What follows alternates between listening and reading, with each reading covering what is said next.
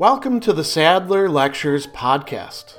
Responding to popular demand, I'm converting my philosophy videos into sound files you can listen to anywhere you can take an MP3. If you like what you hear and want to support my work, go to patreon.com/Sadler. I hope you enjoy this lecture.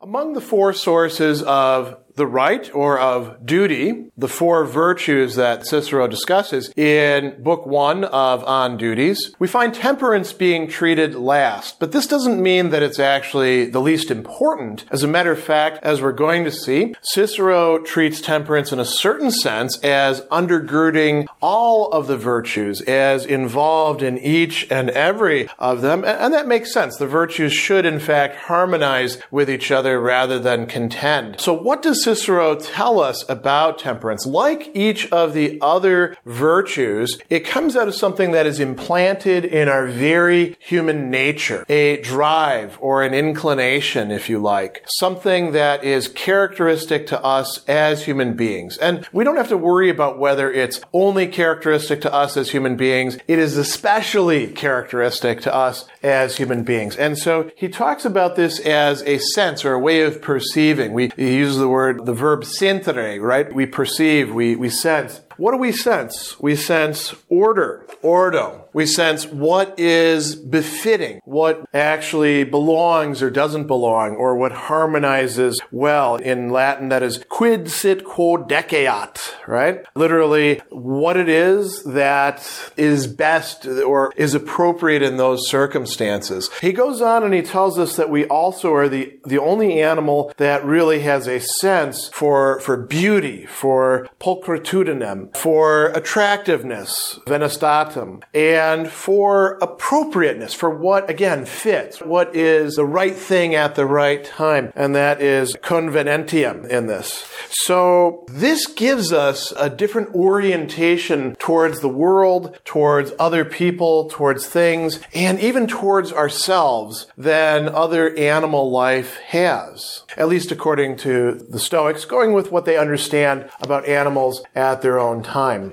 In chapter 4 and also in chapter 5, he stresses that it involves both bodily and mental or psychical aspects of ourselves. We can think about orderliness or beauty, not only in terms of how we speak, eloquence, or in terms of how we move, or how our body is laid out, or whether I tie my tie correctly. We can also, even more importantly, think about it in terms of our own mental acts, our dispositions, the ways in which we choose and therefore behave, the ways in which we understand the world, the ways in which we perceive things, the conclusions we labor our way to or jump to. All of those fall in there. He also includes certain externals as well. So we're going to see much later in the work that Cicero will devote some discussion to how you decorate and build your house. And we might think about this as applying not just to our house or how we arrange our books on the bookshelf, but, our cars or the clothing that we're wearing or our desk space at work or any of these sorts of things. They can all fall under this basic conception of temperance involving all of these different aspects. The other thing that he tells us, and this is in chapter 5, is that this leads us to value and to strive for, he says, orderliness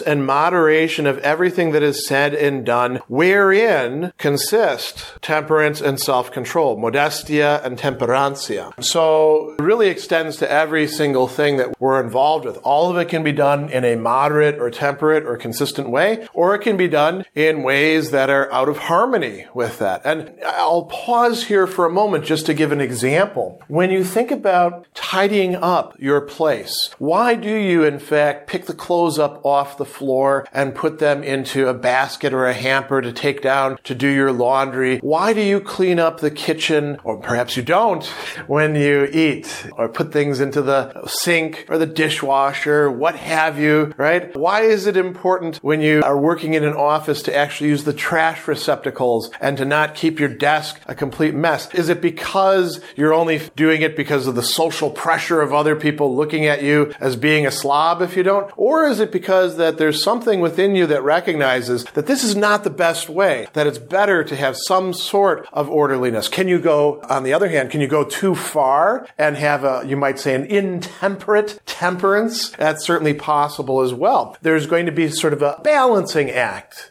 bringing order, bringing decorum, bringing appropriateness into our existence. And not just our own existence, but our shared existence with others. All right, back to temperance. So another key aspect of temperance, and here we have to jump far ahead into chapter 27, is that temperance is, in fact, required for all of the other virtues to function. And Cicero gives you a lot of discussions. He says, all right, we're going to discuss the next remaining division of moral rectitude. That is in the one in which we find considerateness and self-control. Again, temperantia et modestia being translated slightly different there. And he says it embraces also temperance in the sense of the complete subjection of all the passions and moderation in all things. And he says under this head is further included what in Latin may be called decorum, in the Greek is called the prepon. And he says this is its essential nature. It is inseparable from moral goodness. For what is proper is morally right. What is morally right is proper. He says this is at the core of wisdom, to employ reason and speech rationally, to do so with careful consideration, whatever one does, and in everything to discern the truth. That is the proper. That is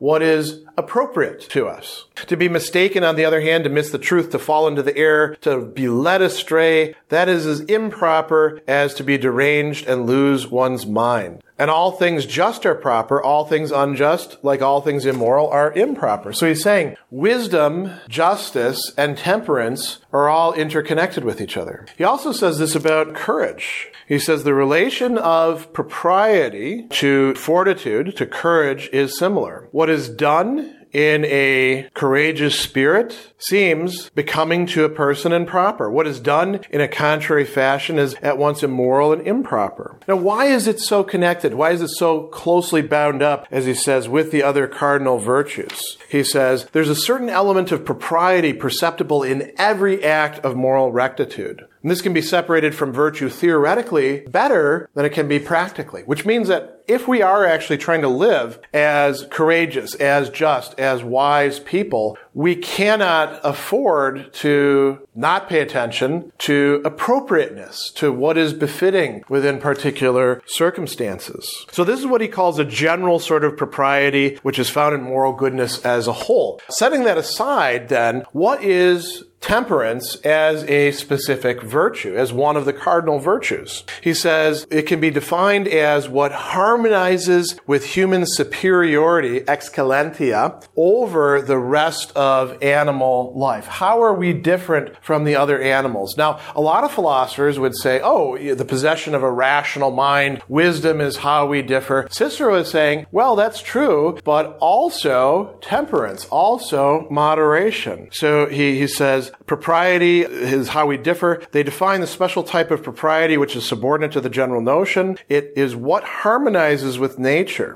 And what is that going to mean for us? He gives us a lot of examples here, and he actually includes in the course of this discussion the famous Stoic 4 characters, which I'm not going to discuss here because we've already got a separate discussion of that available elsewhere. What is more important here is a discussion that takes place at the end of chapter 28 and the beginning of chapter 29. One which is going to frame things in terms of two, you might say, functions or dimensions of human existence. Appetite or desire or choice, however you want to frame it. He says in Greek it's horme, which has a special technical meaning for the Stoics, a very broad meaning, and reason or rationality. What is the relationship between these? He says the essential activity of the spirit is twofold. One force is appetite, which impels a person this way and that. The other is reason. What does reason do? It teaches, explains what should be done and what should be left undone. When things are going properly, he says, reason commands, appetite obeys.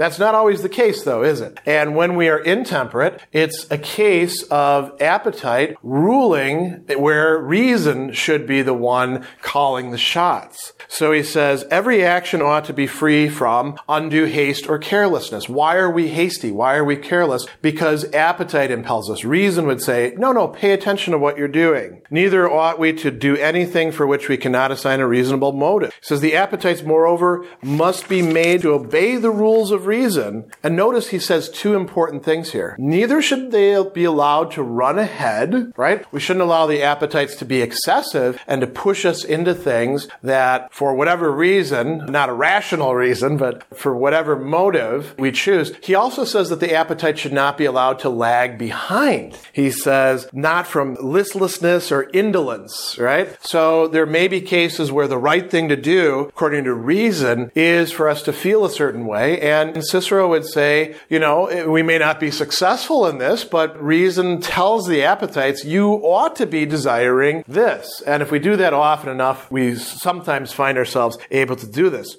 So he says, when the appetites overstep their bounds and galloping away, whether into desire or aversion, are not held in hand with reason, they overleap all bound or measure. They result in a lack of temperance, intemperance, in fact. And this can be in terms of food. This can be in terms of how we furnish our houses. This can be in terms of seeking out Facebook likes. This can be in terms of what it is that we say. So temperance itself requires an effort to make reason be in charge. Reason is at the core of every one of the virtues for the Stoics, and we see that it plays an especially pronounced role here in this entire realm of what we call the virtue of temperance.